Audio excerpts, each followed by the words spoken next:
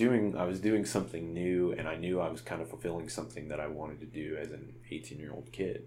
And the thing is, like, if I had actually moved to New York when I was 18, I've made this joke a lot, and I don't mean it in 100% sincerity, but I do mean it in probably 50% sincerity, that I might have died. In the sense that if I had moved up to New York as an 18-year-old kid, I know how irresponsible I was as an 18-year-old just moving a couple hours away for college. I was terrible with money. So I had to, like you said this at one point, that I had gone through all these trials to eventually get to New York.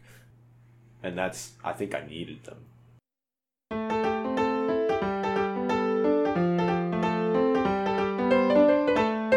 This is Epic Ordinary Lives Podcast.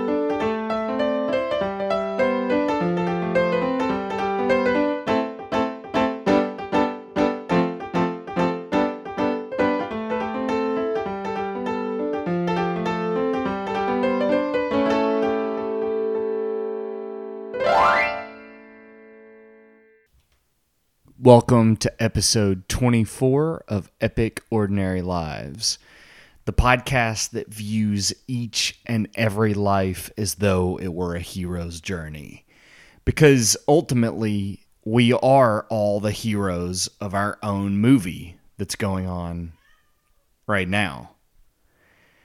And this week's guest is no different.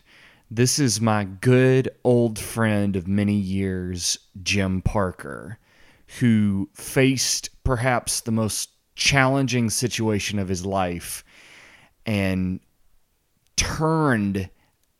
became an alchemist, you could say, of the most challenging set of circumstances to make a daring move to New York City that we talk about in detail. We dive into so many good things on this interview. We talk about our origin story of meeting early in college, at this point, like 12 years ago. And really, the conversation centers, I would say, on three main themes. The love of music and playing the guitar, his love of fashion and how he entered that world. And all of it is tied together with the larger theme of three of this really true hero's journey that he made that I'm not really going to spoil here in the opening. I really enjoyed this. We recorded this last December, and I hope you enjoy it. If you want to support Epic Ordinary Lives, then you have two choices.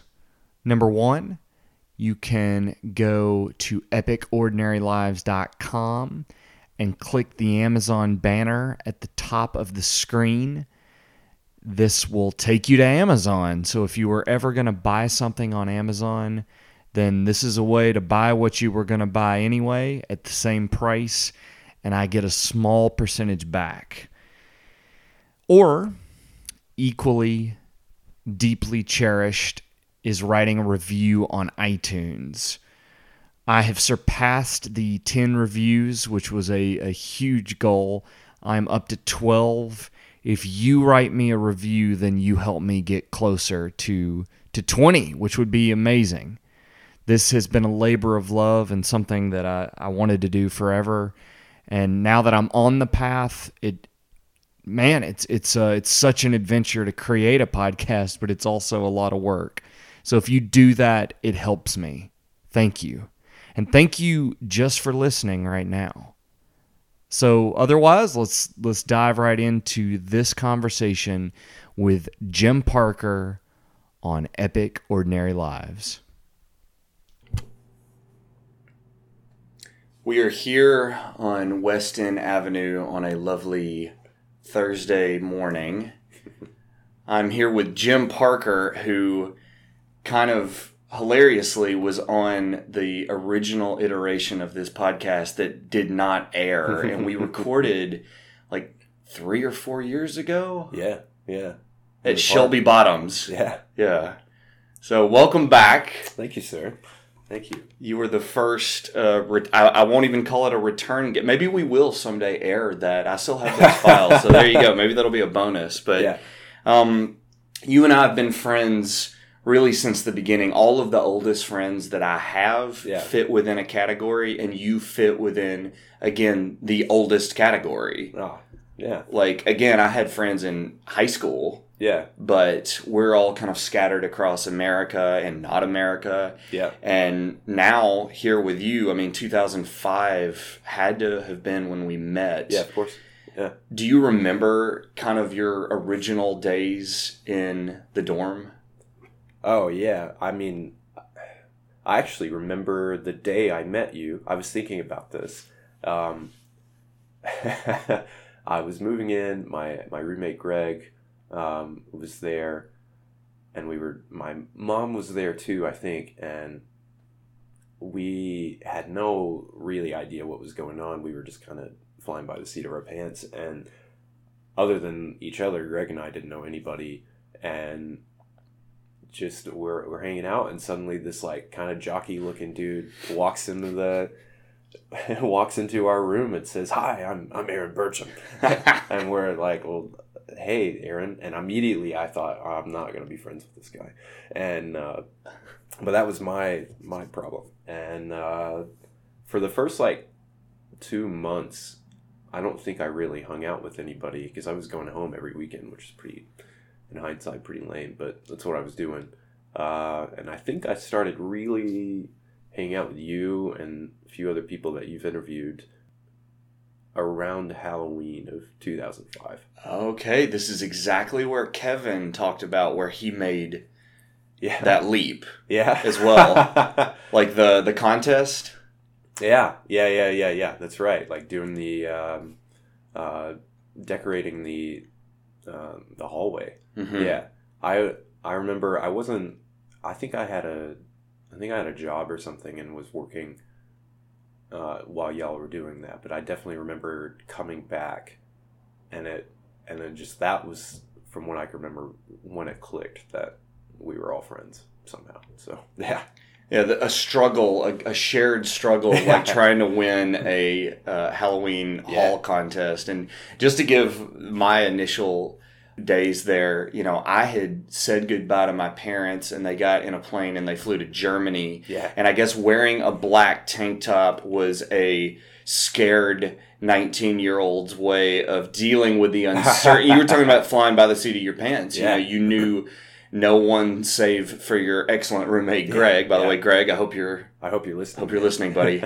Hope we can get you on here someday. Please. But I remember being scared and going and shaving and then putting on that tank top. I guess because that's a good shirt for moving. Probably because when you're 19, you're like, ugh, I'm nervous. Like, I guess I should have my gun shown. I don't know. Probably something stupid like that. Yeah. But it was just, again, it's exactly what you're talking about. You don't know what's going to happen. Yeah.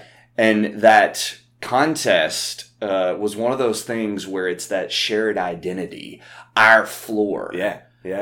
First floor, man. Like that was I think what congealed it. Like we all lived there, but that was I think the thing that really started that bond, man. That's 11 years on. It's pretty cool. So, and people from such different backgrounds. Yeah, absolutely. Almost nobody had the same major. Yeah. You were doing what was your You were doing elementary education. Yeah, then K through 6. Had you declared? Yeah. Yeah, I mean, I had decided early on my path, which of course has changed greatly. But that's how it goes. Yeah. With that Halloween haunted house contest, do you remember what your? Because we all had scripted roles within this as people walked through, and do you happen to remember what your? No, I didn't have one. I didn't have one. I don't think, because like I said, I was the kid that was all like at work a lot on the floor, I think. And I know I was working then. What I remember from that is I walked through, because they would group up people and then let them in. to walk through the hallway and get scared and stuff. And I walked through with a group just to actually get to my dorm room. And I'll never forget Nate Fletcher being the plant in the group. We referenced this in the Oh man, because I was and I just remember like the door opening and Nate doing a great job of screaming and acting scared. And I think I ended up hanging out in the room that he would get pulled into. Oh, that's cool. Yeah, I think that's what I ended up doing. So, yeah, but no, I didn't have a role.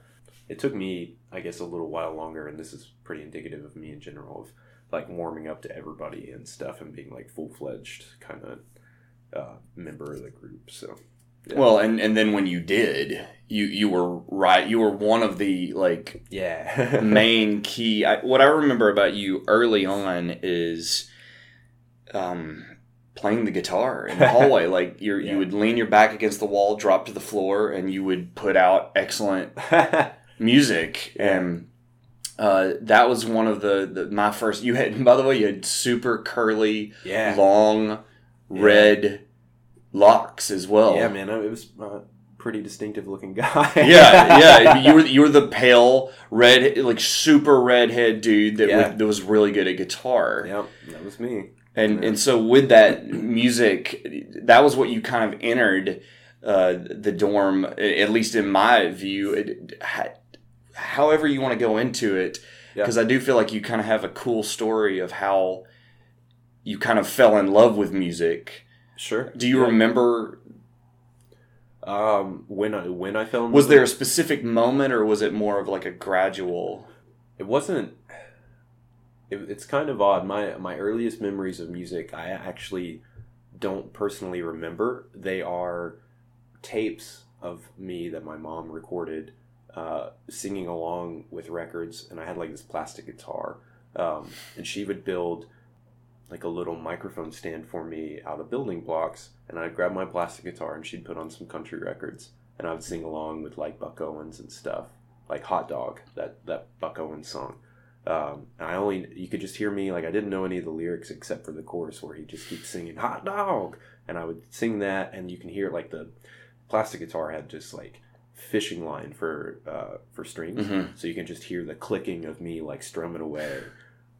So that was I guess it's always been there, that kind of interest of performing music, and that grew.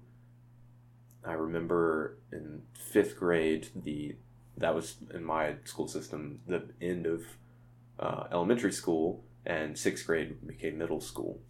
And the middle school band teacher came to my class to recruit people to be in the marching band. And he got me somehow. I was like, yeah, I want to do this. I was really stoked to play clarinet. And I went home and I was like, Mom, this is what I want to do. And she denies ever saying this, but she said, Jim, I just don't really think you're going to enjoy playing music. And, wow. Yeah. Yeah. And she was wrong. And I kept bugging her. And I had bugged my dad too for a long time before he passed about like getting a guitar and stuff like that, and he would just tell me, "Oh, you're not old enough, or something like that." And then in 8th grade, everybody kind of geared up for that kind of typical middle school Washington D.C. trip, and my mom was working but also going back to school, and it was she was doing the single parent thing. We didn't have a lot of money, and she just gave me a choice. She was like, you can go on this DC trip or you can get a guitar for Christmas, A or B. And I chose B. I think I chose well. Yeah. So yeah, that was clicking that, having a guitar in my hands. Since that day I've probably had one in my hands every day for the past 16 years. So all the way back to pre-memory. Yeah, well, I mean, like even then I was wanting to do it, so somehow it's ingrained in me. Not that I'm like a famous musician, but it's something that's been a part of me for a very long time. And I feel like there are a lot of people with any kind of an interest where there's this like, well, I need to work on this more. I need to spend more time in blank. And it doesn't sound like you need to motivate yourself to pick up a guitar.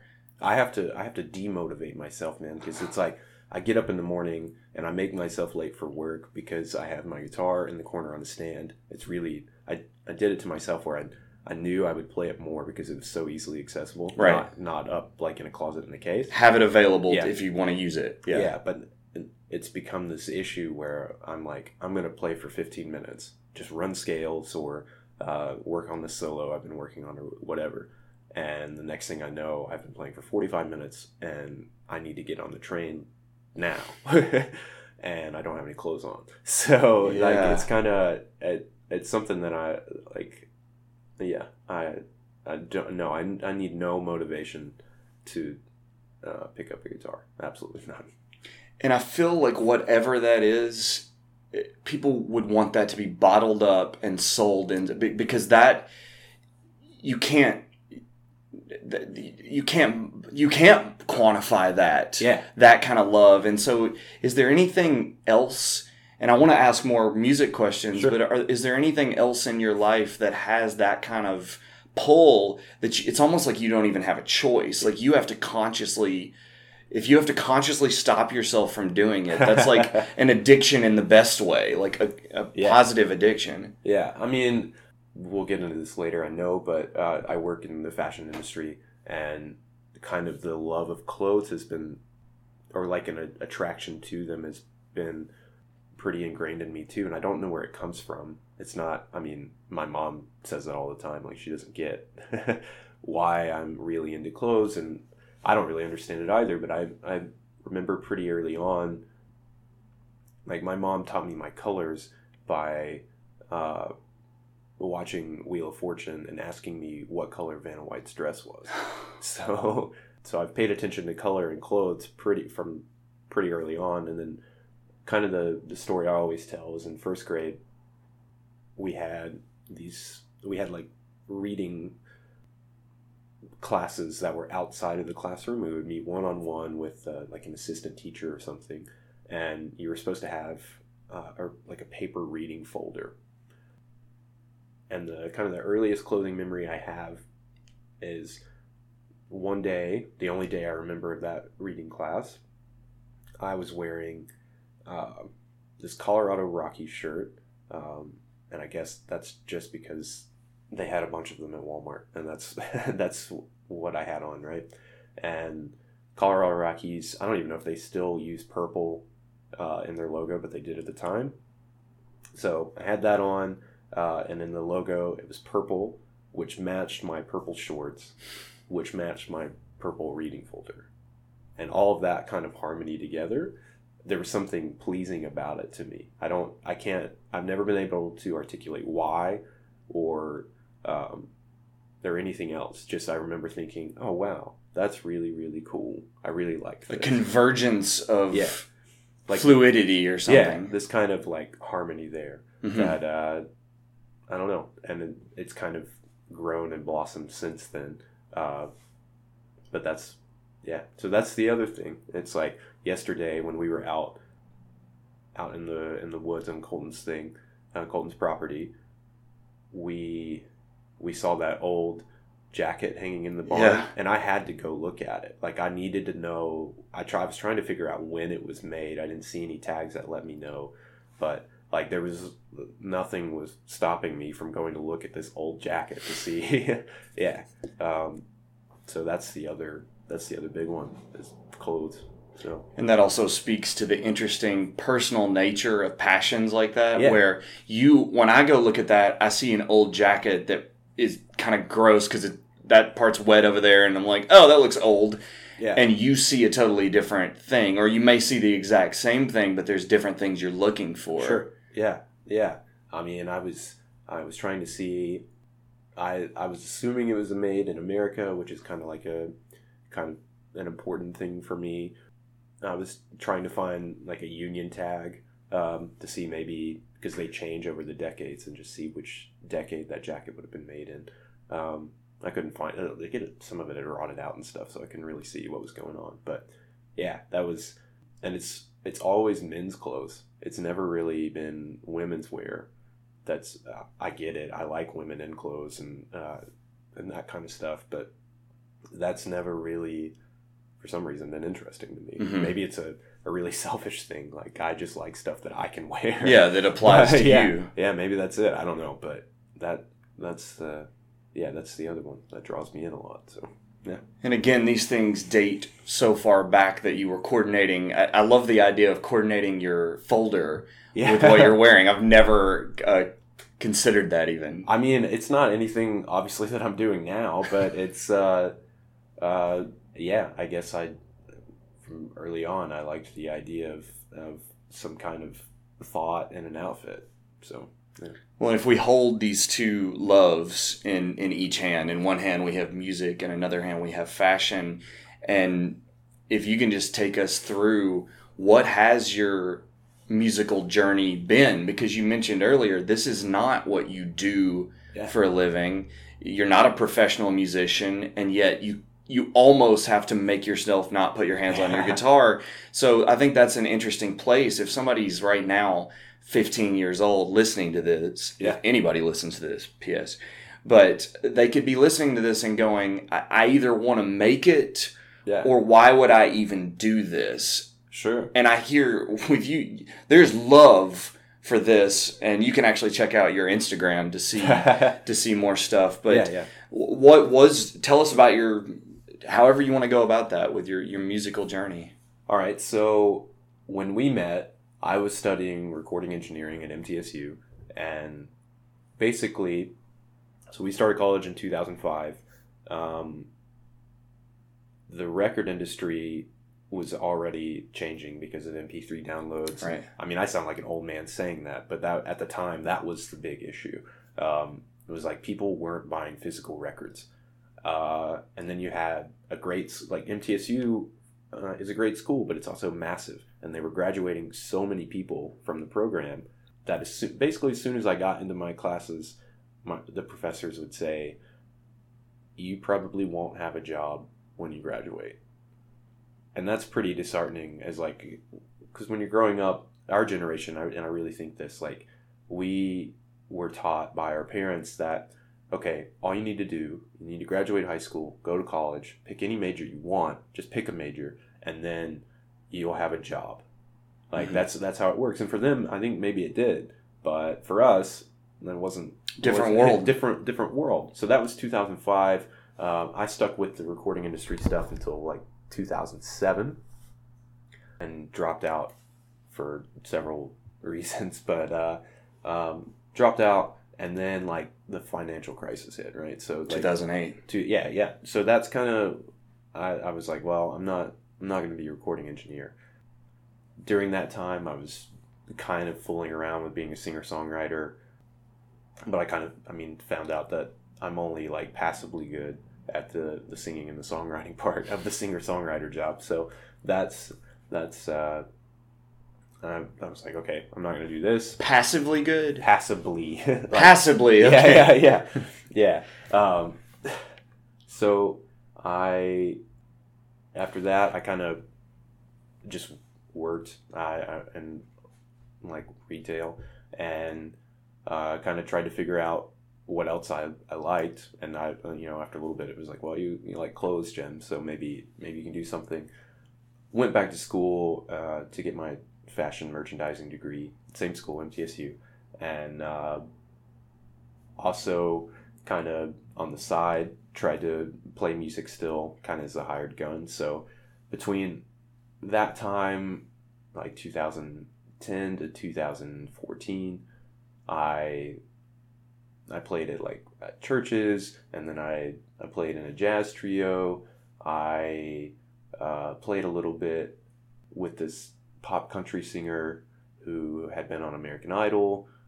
So I just did like a little bit of this and a little bit of that.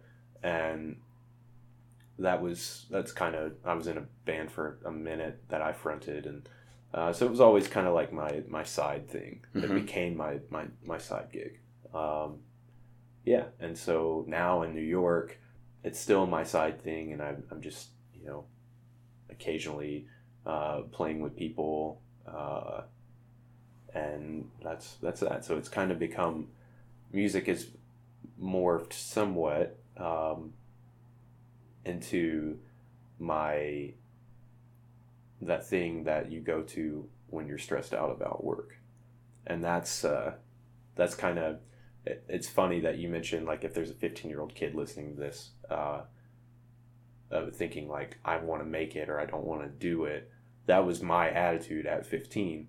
I distinctly remember having this conversation with my mom, and I was like, I progressed pretty quickly at guitar to a decently high level, and I knew it, and I was like, oh man, I'm really good at this. And, prodigy. Yeah, and I was like, well, no. My mom was like, no, not a prodigy, but you're good, and I want you to keep working on it. And I was like, yeah, I'm gonna do this. I'm gonna be a rock star. And she was like, well, even if you don't, you always have this hobby that you love that you can take with you. And at the time, I was like, well, that's lame. But now it's like, oh, no, that's what it is right now. So, now it's a great lifeboat. Yeah. When that's exactly it, man. Yeah.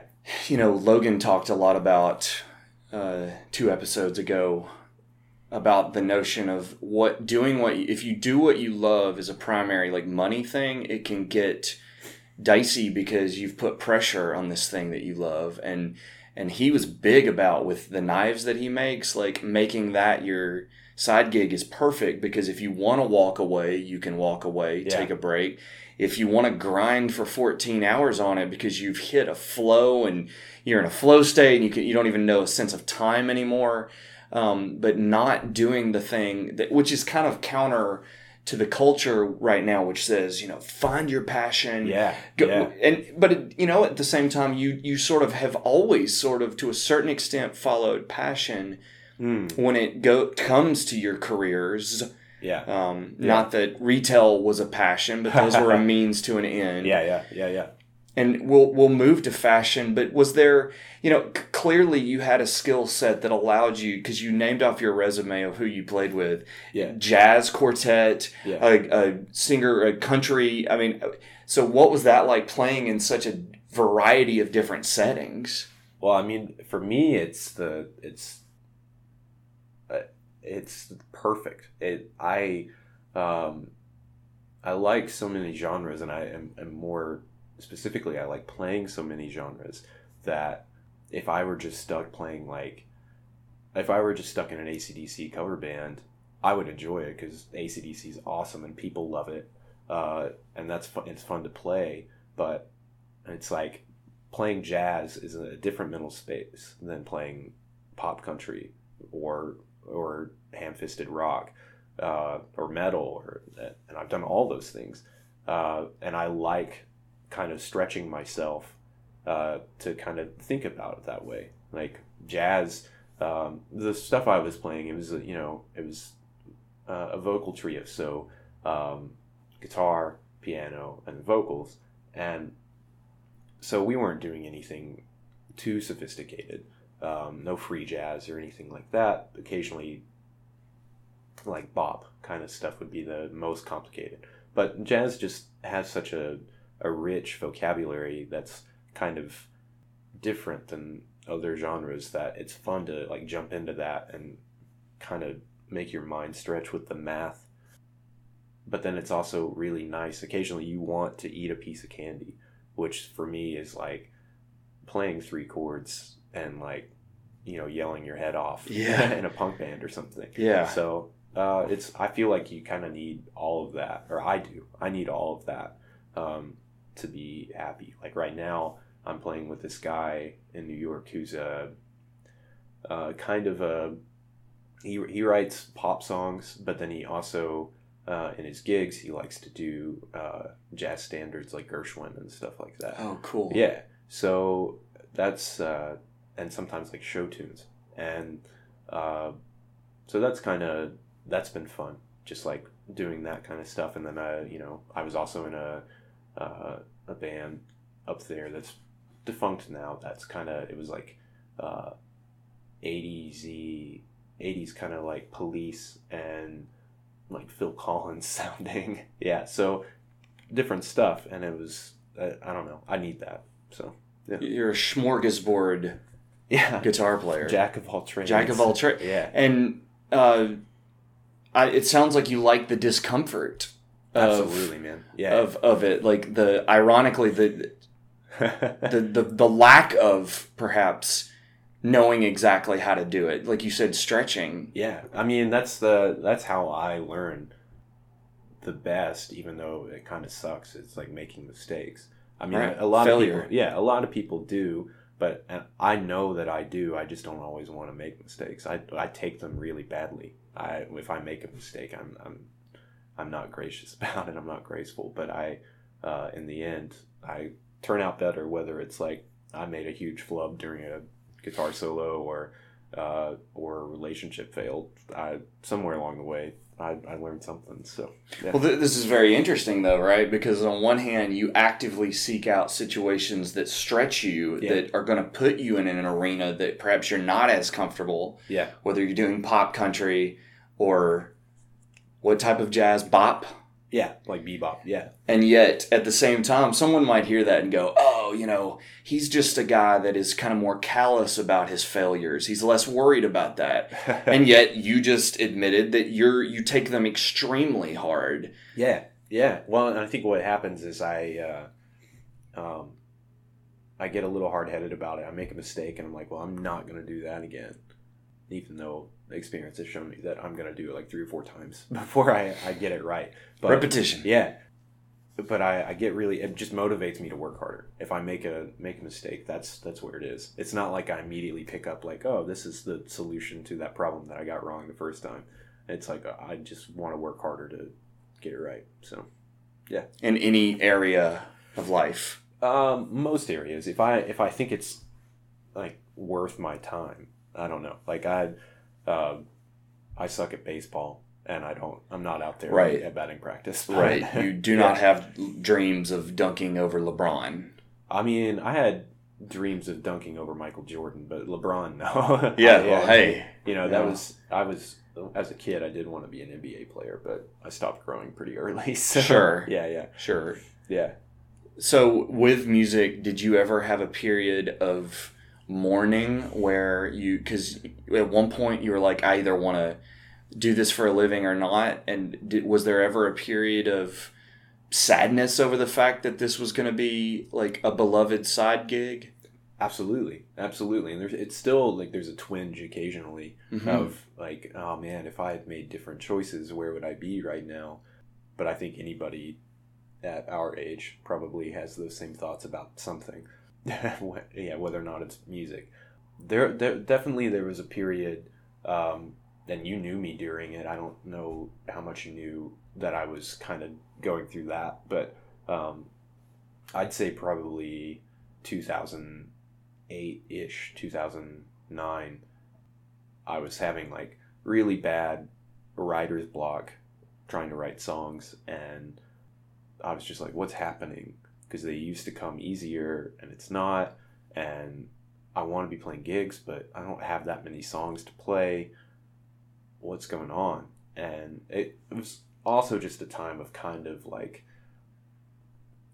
aimlessly wandering through life. I didn't really have a direction, so I'd quit school. I was just working at Walmart, and I was like, nothing was going on. And yeah, like picking up a guitar for a while became this thing. It was painful instead of it was like, man, I didn't stop playing.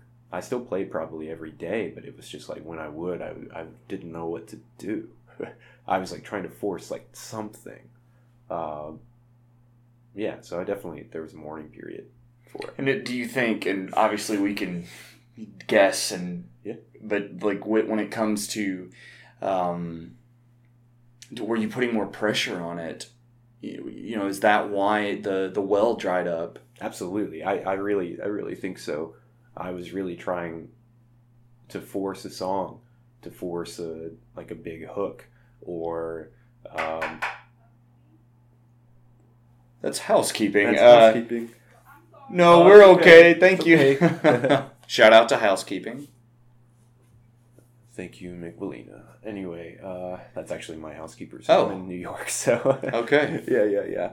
Shout out to McWillina. Yes. Anyway, yeah. Well, it sounds like that could apply to any number of things in life, absolutely. Right? Like forcing anything, but it's something so common you can get into when you want something. Yeah. I really, I talk with like clothing designers and stuff. They have to produce a line twice a year. They produce a line of clothes, and some of them work where they have big concepts behind that, and some of them don't. They're just like, well, this is what I want to make this season. But either way, they work really hard on that line for, let's say, fall winter 2017 or something. And then as soon as that's done, they're like, they get to celebrate it a little bit, and then they have to work on this next line. And it's like, eventually, you have to start forcing, okay, well, this is my next new concept. And sometimes it's not true. Like, you have to keep forcing, like, this love of something that maybe isn't there. Like, suddenly you're like, oh, I really love the way people dress in Dubai, and this is so that's what my clothing collection is on. But if you're, I don't know, if that's not, I mean, if you grew up in New England, you don't really know anything about this, right? So it's not this innate love. It's just something that you're trying to force it for a product. And that's where I was, I think, in that instance of trying to force some songs really just to get out and play them and maybe try to make something happen. I was just trying too hard. Yeah. And yet now, when you pick up the guitar, there's not pressure on it. Yeah, absolutely. Yeah. So and the love comes flowing. It's much easier, man. It's like, now it's easier for me to find things to work on too. Like, well, lately I've been getting into like classic country and like hot country kind of guitar, like Chet Atkins on up to like Brad Paisley and those guys that just like Danny Gatton, that just shred, but in a very different sense than like metal, which is what I first learned as a 15-year-old kid, was like old metal music. And it's like, well, this is this whole new vocabulary that I can learn. That's good. Yeah. And it sounds like you don't have, you're not very judgy about where you go looking, because some people might have this sense of Brad Paisley not being legit enough for any kind of a pop thing. We're not just talking about country, but it sounds like you are very open-minded when it comes to anybody's style. Yeah, absolutely, man. I think I can usually learn something from any song that I listen to. Something. Whether it was like, oh, wow, I like how they set up that chorus, or, oh, man, that little guitar lick at 3 minutes is amazing. I can find something to like in just about anything. So I had 2 English teachers in my life that were huge for me. One in high school who was super hardcore, who made you a better writer, like in a training montage in Rocky, where you break the house down. You go, no, you're not a good writer. Like, this is just not good. Yeah. What's that movie Whiplash that came out? Yeah. I didn't see that, but I would assume it was kind of similar. Like, kids that had never gotten such low grades for their writing were suddenly getting annihilated. Mm-hmm. Some of them freaked out and probably pulled out of the class, but those that stayed, she helped us rebuild the house, and we saw ourselves get better and better. Yeah. But she did have these very like specific things she considered literary, and thus, kind of more, valuable, more valid, more legit, and things that were more fluff. Yeah. And then I had another English teacher who kind of helped me evolve that mentality, because she said everything, all the way down to the mystery novel, all the way down to the episode of Law and Order, all the way up to Mark Twain, Citizen Kane, whatever it is, they're all in some way trying to get at this human experience so there's some essence of what we're all going through that's embedded in this, and thus it's valuable even if it's pop. Yeah. Which really brings me, I've been talking, and probably if anyone has listened this far, they're tired of hearing about Joseph Campbell and the hero's journey. But again, you have had a hero's journey, both with this music thing, which has evolved, and then now if you can take us on the path of fashion for you and kind of where this is like kind of chapter probably 1432 for you, but this really feels like chapter 2 or 3 maybe in your trajectory. So take us there. Sure. So as I said, I was studying recording engineering, dropped that, went back to school for fashion merchandising. Kind of in between those two things, I got married, and that was kind of one of the final pushes out of the music thing. Was like, okay, I have somebody else that's not my responsibility, but I do have to kind of provide for them, right?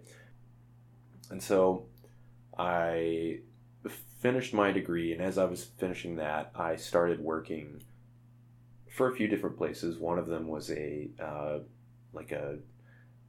liquidation company, because basically, like big stores even after they've gone to like 70% off for the season, at the end of that season, they're gonna have merchandise left over, and that has to go somewhere, and so clothing liquidators will buy that and then sell it like super cheap. Like TJ Maxx? Like TJ Maxx, but even I worked for a company called UAL, which bought like more designer pieces, like higher end stuff than TJ Maxx, but they bought them super cheap and then sold them just slightly more expensive than what they bought them for. So anyway, that was cool. I kind of got to see behind the curtain of like, I wanted to work in higher end stuff, but I got to see like the very end point, like where all that stuff went, and it's kind of where it goes to die. Yeah, basically. And it's like, it was a really good process, because it's like you get to this point where every season, when the new of fashion, more than just about any industry, is all about the new. Every season, sometimes 3 or 4 times a year, you have this new product that everybody is behind and you need to push. But then when you get cycled down to the very bottom, which is where I was, I saw like these pieces that 6 months ago had been that new thing, that really expensive new thing, like not even folded, just wadded and thrown in a cardboard box because you needed it gone. You needed it to make room for the new thing.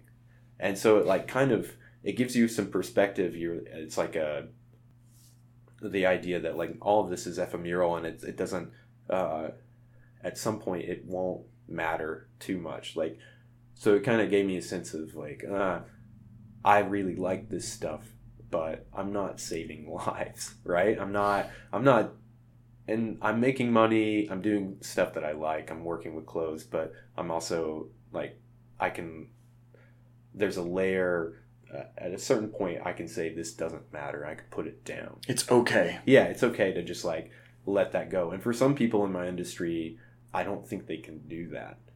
And the industry as a whole, I don't think wants the people working for it to do that. Like they want it to, sure. It's this constant pressure. And for me, it's something that I battle, and it's important to me to just like be able to set it aside. Right. So I got to see the end point.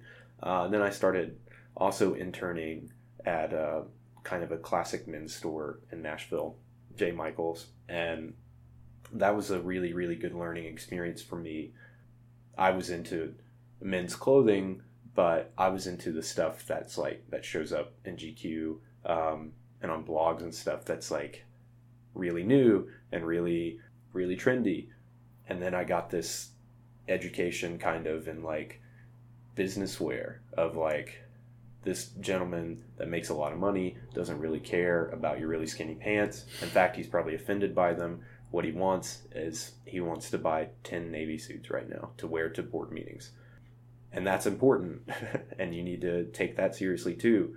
So I got to kind of learn that industry. There's a whole kind of section of the industry dedicated to those types of shops.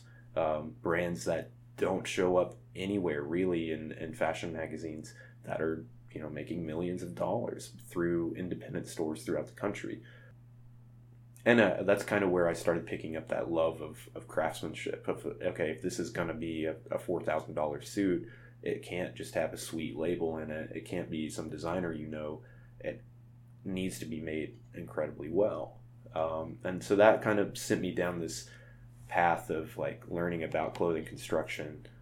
I tried a little bit of tailoring myself and I failed, and that's okay, but it gave me this idea of like, wow, that shirt is handmade. I know how many hours that took because I know it would take me 3 times as long. So right. yeah. So that's why it's expensive. So that kind of led into J. Michaels opened a slightly younger aimed store called Haymakers.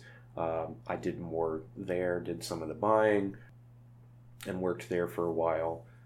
All the while, I kind of had my eye on this one shop that was based in Hong Kong called The Armory.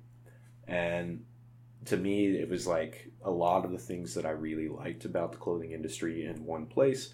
And I wasn't the only one thinking that. A lot of people started paying attention to it, but only in this like really small niche market of like clothing forum dorks and that kind of stuff. But they were getting a lot of attention there, and I was looking at their photos because they were doing some really cool social media stuff. And so all the while I was taking influences from them, trying to put them into the store I worked for.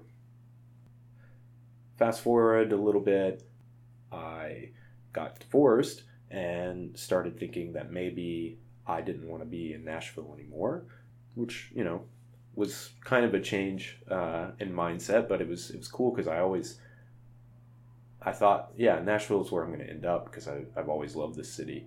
But then I took a trip to New York, and it reignited these memories of like, oh yeah, when you were 18 and visited New York for the first time, you really wanted to live there. Now you're on your own again, which sucks. At that time, it was terrible. It was really, right. It was emotionally really bad. But it was like you have this chance now to kind of reset and go do something that you wanted to. And so I took like a kind of a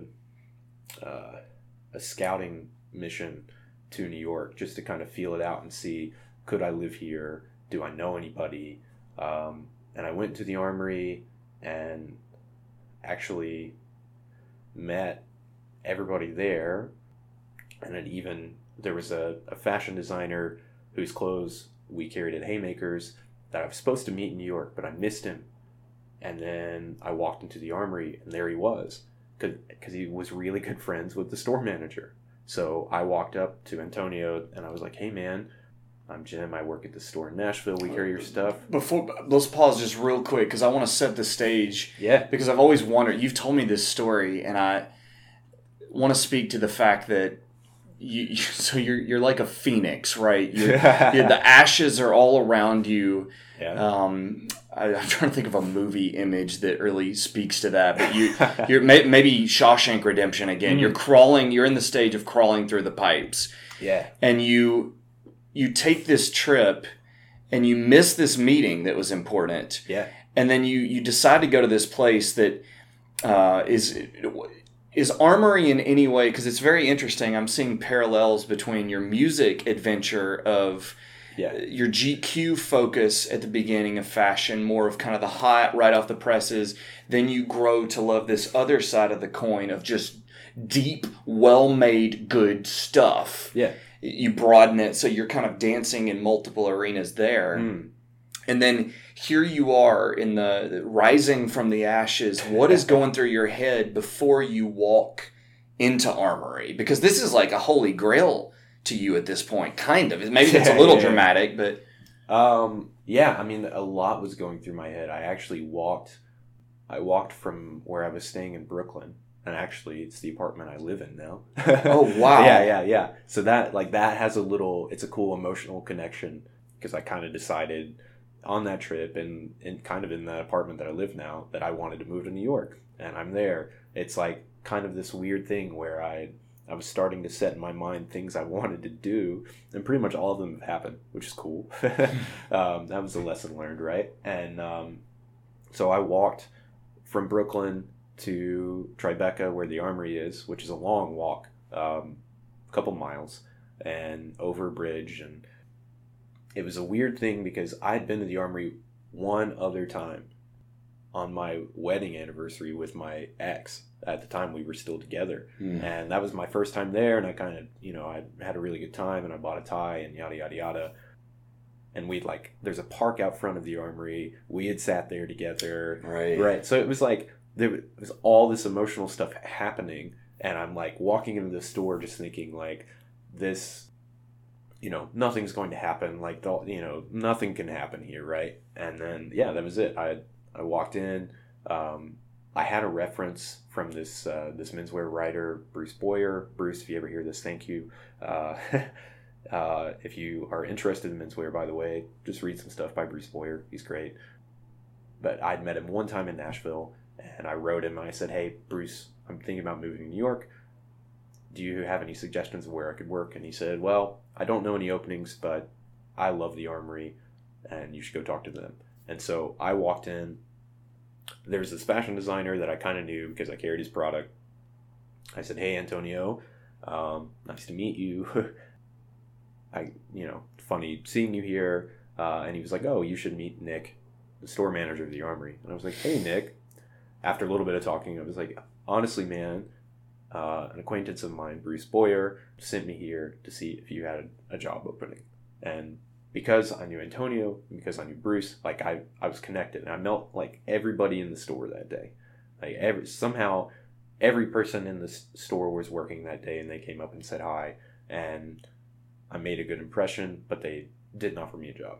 But it was just like this, I felt coming out of the store, something had changed. Whoa. Yeah.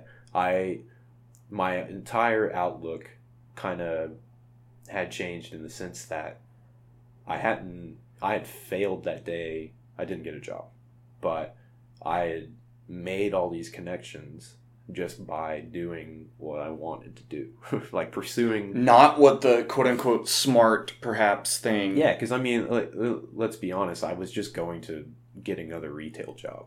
That's what I was applying for.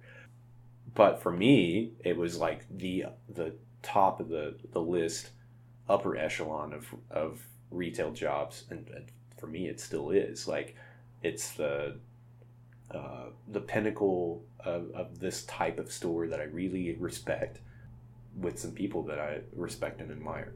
And so I walked out and I called my mom and I was like, I'm moving to New York. I don't know how, but I've made all these cool connections. This is what's happening. And so I came back to Nashville, kind of grinded through a couple months working here, trying my best to figure out how to get to New York.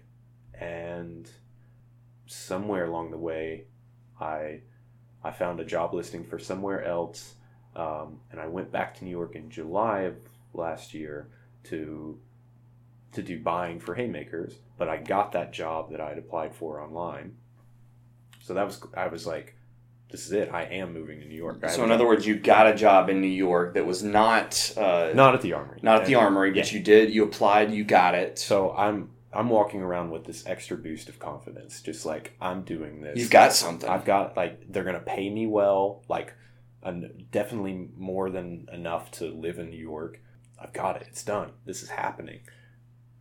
And then I went to go, there's this brand at the Armory that I really wanted for Haymakers, and I'd set an appointment to go see that brand. And funny enough, Nick, the old store manager of the Armory, was now working for that brand because the Armory handles the distribution of it in the U.S. So there's Nick, and I'm like, hey man, how's it going? And I'm starting to look through the product, and when you're doing a buy, sometimes you'll place an order that day. You'll be like, yeah, I'll take these, and these. But a lot of times what you do is you note things. You say, okay, I like this, I like this, I like this. Send me photos of it, and I'll put together a size run for you. When do you need the order? Because you're throwing around tens of thousands of dollars. Sometimes you need to think on it for a minute. Sure, and you're buying for a store. Yeah, you're picking brands and specific items that you're going to sell. Yeah, and also at this point, I've already accepted the job in New York. So the items that I'm like looking at that day, I will never see in Haymakers because I'm not going to be there. Right. Sorry, Miranda, Mike, and Jim. Anyway, I'm talking to Nick, and I'm like, these are the notes, and he's like, hey, are you still looking to move to New York? Because he knew I was, and I was like, yeah, man, actually, I just got a job today. And he's like, oh, so you won't be at Haymakers to sell Ring Jacket? And I said, no. And he was like, okay, well, I may have something for you. And that is how I got my job at the Armory, which is crazy. Yeah, I mean, and to go back to this classic, one of the things I like doing is looking at how epic people's lives are if you look really closely. So think about the fact that you are on that first, or I guess in this case, the second trip to the Armory, where you're on this trip, this scouting trip, and you don't have anything. Yeah. And you're recalling these childhood wishes, this call to New York, this pull to New York. Yeah. But you have to go through some trials to get there. You have to go to an old place with ghosts of a previous life that is now burned and broken, and yet you have to walk through that. There could have been any number of reasons why you didn't do it. You were tired. Whatever. It's too big. It's too ambitious. And you walked through these harsh areas. You walked in and you just kind of swung for the fences. Yeah. And that feeling that when you walked out, you felt it. Yeah, absolutely, man. Like a switch had been flipped. Yeah. That's the thing that people should be able to bottle and sell, man. You'd make so much money on the feeling that I had when I walked out that day, because it was like the first click of like true healing or something. Just, it was good. And a direction, a path has been perhaps laid in front of you. And you talked about being in New York and being in the apartment that you now live in, which is crazy. You've manifested this life that you were once looking at as a conceptual thing. It was not real. Yeah. You were staying over there. Yeah. And you talk about where you kind of had this decision. You were like, okay, I'm going to do that. Like, I need to do this. Yeah. So what did that look like? Was that just like a very clear sensation? Was it a feeling? Was it just like, take us through that? Because I think a lot in life, we feel the pull of certain actions or people or whatever, and sometimes we say no to that pull, or we rationalize that pull. And this isn't saying that you should be stupid. Look at all these things that you did to make sure you had a job before you moved, to be very careful. But what did that look like? That where you're like, I'm gonna do it. Man, it looked like, I looked like probably like when I made the decision, even though nothing was happening, but I made the choice. I looked like probably a grinning fool, like seriously. And I think just what it was like there was this weight of, I had all this crap that had gone on in my life in the 6 months prior or whatever, and it was like really heavy emotional stuff. I was in therapy. I was like in therapy. I was drinking too much. I was kind of like in this weird dark space. Mm-hmm. And then when I decided that I was gonna like kind of break out of that, it wasn't like it was like a weight had been lifted in the sense that I had something else to do, like a choice had been made that I knew was gonna affect my life, but maybe in a good way, And there's that question mark aspect too. The not knowing can be such an exciting part of that. Yeah. I was doing something new, and I knew I was kind of fulfilling something that I wanted to do as an 18-year-old kid. And the thing is, like, if I had actually moved to New York when I was 18, I've made this joke a lot, and I don't mean it in 100% sincerity, but I do mean it in probably 50% sincerity, that I might have died. In the sense that if I had moved up to New York as an 18-year-old kid, I know how irresponsible I was as an 18-year-old just moving a couple hours away for college. I was terrible with money. So I had to, like you said this at one point, that I had gone through all these trials to eventually get to New York. And I think I needed them. Whether or not, like, I definitely didn't know that at 18. I thought I was ready. No, definitely not. So that can be such a good thing about in life when we have these things that we want and we feel like we haven't done them, or we have dreams and we're like, you feel this sense of failure and what I always just regret, plain harsh regret, which is one of the hardest things. And then when you realize later that some of the dark places that you were walking were just where you had to be. Like you had to go through that trajectory because now you are that person who can do it. Yeah. And to take it back to the classic hero's journey, which I need to read more on. So I'm not just like as a tourist of this stuff, but there's often the imagery of going into the underworld first, right? Before you come out, you got to go through. Yeah. The only way out is through. And you mentioned, now you have this job. You've crossed off all these things off of your list. Yeah. How do you determine next after you've gone on this miraculous, insane, really, in a year's time? I mean, something like that, right? A year and a half, something life looks almost nothing like. Yeah, man. Like if my life in, like, let's just put a pin of like July of 2014 versus where I am right now. Yeah, it's completely different. It's a completely different thing. And if you professionally in July of 2014. If you asked me to make a list of what I wanted to do in menswear, things that I would put on there, I'm going to cross off the last one next month. And what is that? I'm going on a buying trip to Italy, to Pitti Uomo, and with the dudes from the Armory, and I hear rumors that some dudes from GQ are going to follow us around and take photos. And if I could tell myself that in July of 2014, that gym would go insane. He would would lose his shit. Just be like, "What? Excuse me? No, yeah." And so inconceivable. And now, what? 2.5 years from that, it's done, which is pretty cool. It's a good feeling, man. Oh yeah, and let's just take a moment to honor the fact that you're going to be in GQ. Oh yeah. I mean, I know somebody that's going to be in GQ, so like, there we go. I'm beating my chest right now like a Viking. But you've learned a lot about. And there's a lot of luck involved too. But you've done things. You've gotten things done. Yeah. Right? People sometimes find themselves unable to get things done, and you have.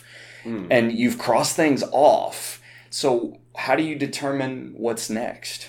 That's I don't know. That's the big question. I think it's really like kind of, I mentioned, like, if I had made a list, I definitely mentally made a list when I was 2.5 years ago, 4 years ago, of what I wanted to do. And I think it's important to actually set those goals. Like I work, a big part of my job is sales, and I have a few sales guys underneath me. And I found that by setting goals for them, and this sounds all cliche, like everybody knows this, but by setting some kind of goal for them, they have a purpose. And I think that, and sales guys typically, if they're naturally are competitive people, they're numbers driven. So if you give them some numbers to go for, they're gonna, and if you challenge them a little bit, they'll try to crush it. Like, they'll try to make you look like a fool. Like, oh, you wanted me to sell only 100,000? I'm gonna do 150. That kind of thing. So I think it's important, it is for me, to actually at least mentally make a list of what I want to do. Tangible. Yeah. Like, and some of the stuff can be outlandish, like, or can be seemingly outlandish, because this sounds ridiculous, but the life I'm living right now, to 2014 Jim does seem outlandish, but Right. it's really not. It's just my life now. And I think that's definitely important to me. And I think if you're feeling stuck, that's what you have to do. And then, okay, you've got these goals, then you have to kind of set sub goals of like, all right, well, I'm not going to, let's say, move to New York tomorrow, but what are some things that I can do to make that happen if I really want it? There you go. I love that, because you can get lost in this nebulous kind of, I'm going to be a rock star, or I am going to move to New York. And you didn't say don't do that. You didn't do the classic old folks talking, how are you going to make a living? Like, you need to, but you did both. Yeah. Both tangible. What is the next steps right now? Yeah. And then what's next? I'm not even gonna claim that I've always been good at that. I've not always been good at setting, like, I've always been good at setting those like really outlandish goals. Right. But then it took me a long time to figure out, oh crap, well, okay, I have to figure out the steps in between, and that's up to me. I think actually this whole experience of like having a marriage fail and deciding to pick up my life and go somewhere else and all that stuff has taught me that, and it works in like everyday life too. I'm not always good at it, but it's like set a goal of like I'm gonna cook 5 meals this week, right? So then it's like you got to set the goals of like, well, how do I get there even? Yeah. So, and you've already given great advice for this type of a situation, but any additional advice, because somebody could be listening to this and they have found themselves getting their butt kicked in small and great ways. Sure. Everything from maybe greater than even what we're talking about, but any additional, because you did go from, again, drinking too much, not really knowing where you were headed next, to cooking in a apartment in New York City doing the job that you had set out to get. So any additional advice for when, it's that great Theodore Roosevelt, the man in the arena, when you get knocked down, any more advice for that person who's knocked down, or the woman in the arena? Yeah, sure. I mean, if you're knocked down, I think it was important for me to actually allow myself to be knocked down for a little bit. Like that was, and it depends, like if you didn't cook 5 meals in a week, you only cooked 4, don't wallow in self-pity there, right? Like it's okay, we just do it next week. Yeah, you kind of killed it too, by the way, if you were not cooking 1. Yeah, if you did 4, you gotta, that's still good. But certain things are definitely in your life are just gonna really knock you on your ass. And sometimes you have to sit there afterwards. Like you have to, like your body and your mind just can't process what just happened to you, and whether it's actual like physical trauma and your body's in shock. Like it's literally, it doesn't know what's just happened, right? The same with your mind. That's at least mine. Like sometimes it's like, I don't even understand what's happened here. So like cut yourself some slack, and I struggle with that too, of like if something bad happens, I want to power through it immediately, but you can take a little bit of time, and it's different for everybody. And I'm not going to tell you like, okay, if you get a divorce, you have this much time before you need to get off. Follow these steps. That's right. No, I don't. I've got the key to. Yeah. I don't even know where the steps are, man. Like on that one. But then it's kind of like, maybe let yourself, I think the let yourself kind of dream a little bit. For me, it was like, for a while, I had some friends of mine here before I moved to New York. We kind of planned opening a menswear store here, like a competitor to where I was working. Wow. Yeah. It didn't happen because we didn't get funding, and then they moved away. But allowing myself to like kind of dream a little bit, like that's because it's a big undertaking to open a store. allowing myself to do that and like think about kind of, all right, this is what I want to do. Here are the steps to get there. Like that prepared me to start again, like thinking, all right, okay, that's not going to work. Now but moving to New York can work. So it was kind of the idea of like, I let myself, I kind of had to sit for a while and just be sad. And then it was like, okay, I've sat and I've been sad. Now I'm going to, hopefully, I'm still sad, but I want to think about something else. So, and even in that, like, you can still be kind of in that dark space, but looking for the way out. Like, it's okay to take some time. Like in a threshold space. Yeah. Sometimes we, as if we're like, I guess, blocks of stone, we need to be carved down into whatever embryonic next step we are, and you just have to wait and let yourself be sculpted. Yeah. Yep. And that sculpting process does hurt. Hey, it looks like it hurts on rock, if rock could feel. And, and thus it does with us. Yep. Well, you've I mean, again, you've had a truly awesome adventure with that. And I want to go to a lighter area of advice with fashion, because you've done years of men's fashion. Yeah. Do you have 1, 2, maybe 3 tips? Obviously, fashion is so specific. I'm going to let you go wherever you want with that. Okay. 3 fashion tips for a guy between the age of whatever range you want to give. Okay.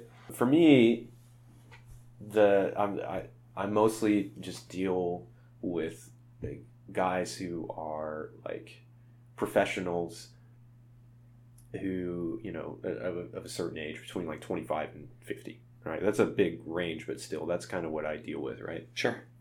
I think I was kind of thinking about this before we started. My first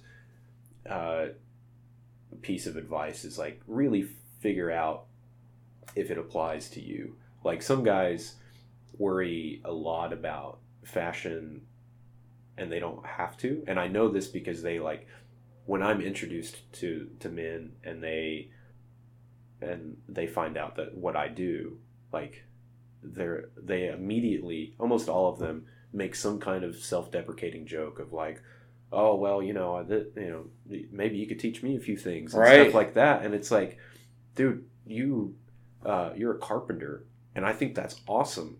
Like, you don't have to, it doesn't really apply to you. Like, you don't have to know, like, what the difference between, like, a Milanese and a Neapolitan suit is. Like, unless you're just, like, interested in it. Like, but it doesn't matter to you, and that's okay. Like, so that's my first tip. Just really think about, like, okay, do I need to worry so much about this? Because people have so many other things to worry about. If then you do decide, I need to worry about this, my advice is to focus on buying a few pieces that are well made, that are kind of basic. Like, buy the best navy or dark gray suit that you can afford. If you just have one, that's cool, because it's going to get you through. Like, if you don't wear a suit every day, you can have one and you can wear it to weddings, funerals, job interviews, and then like a really swanky dinner. Bam. So do that, but really just focus on fewer quality pieces, which is like the inverse of what some of my job is, which is to tell you to buy a lot. Mm-hmm. But yeah, just fewer basic pieces. You'll get a higher return on investment for one excellent charcoal suit than flashy. Yeah, absolutely. Because your well-made charcoal suit, if you gain a little bit of weight, can be altered to still fit you, or if you lose a little weight, or if a seam kind of comes open, it can be repaired easily. So do that. And then finally, I'd say, if you find that you're really the being aware of men's clothing does apply to you, and you've got the basics covered, it is really okay to kind of experiment, because people like to float this idea of like, and I'm one of them because for where I work of like classic men's style, and guys kind of get like really caught up in that. I find once they start like down the rabbit hole of clothing of like, oh crap, would Paul Newman wear this, or would Agnelli wear this, or would the Prince of Wales, would he wear this? Would he have worn this? And the answer is probably not, because he doesn't live in 2017. So it's okay to kind of like experiment. I do it because eventually you start to kind of hone in on what you like and don't like. And you can do that. You can spend a lot of money if you want to, or you can try vintage or however you want. But like, just let yourself off the hook once you have the basics done. Like, it's okay. Don't worry so much about what like this like menswear blog is saying and stuff like that. So that's it. Stick to the fundamentals. Stick to the fundamentals for a little bit. If like clothing only kind of matters for you for a like on a kind of tertiary way. Mm-hmm. Like if sometimes you need to go to a job interview, you should have a suit for your job interview. If sometimes you have to go to weddings, you should have a suit, and it could be the same one. But if you're a guy that just likes dressing or needs to dress for a job, you can experiment some. It's not that important. It's not most of the time going to cost you a job or your career. So yeah. The carpenter example that you gave, yeah. One of the things I remember having a conversation with Logan, who was on here recently, was not making fashion choices is like the verb tense is correct here, but not making a choice is a choice. And sometimes that's an awesome choice. If you're a legit carpenter with hands of granite, don't worry about, like, you probably already look exactly like a carpenter with hands of granite. You're killing it. Yeah, you there's so many dudes that I know that aspire to look like you. So just please, Mr. Yeah, Carpenter. exactly. Yeah, they're mimicking this look, right? Yeah, absolutely. Well, I really have appreciated you being on here. I have one final question, which we sort of have touched on. Okay. What advice would you give your 18 or 19-year-old Jim Parker self? Oh, man. Let's see. Hang out with your friends more and don't go home as much. There's that one. Let's see. What else would I tell him? Go to class more. Yeah. Basic, the big one. It's like one of my kind of regrets when I think about 18-year-old Jim is like I was really wrapped up in like romantic relationships, and that's kind of, I guess, been a theme in my life sometimes. But it's like, dude, it's just go hang out with your buddies. Like it's okay. That's the big one. So if I ever have an 18-year-old son, that's what I'm hopefully going to tell him. I'm like, listen, the little high school sweetheart that you have, I wish you guys the best, but it's probably not going to happen, man. The things that are mountains right now to you that are these huge, great dramas, you probably won't be thinking about them in 4 years. Dude, in 10 years, you won't remember her name. You won't even remember. Yeah. Yeah, it's okay.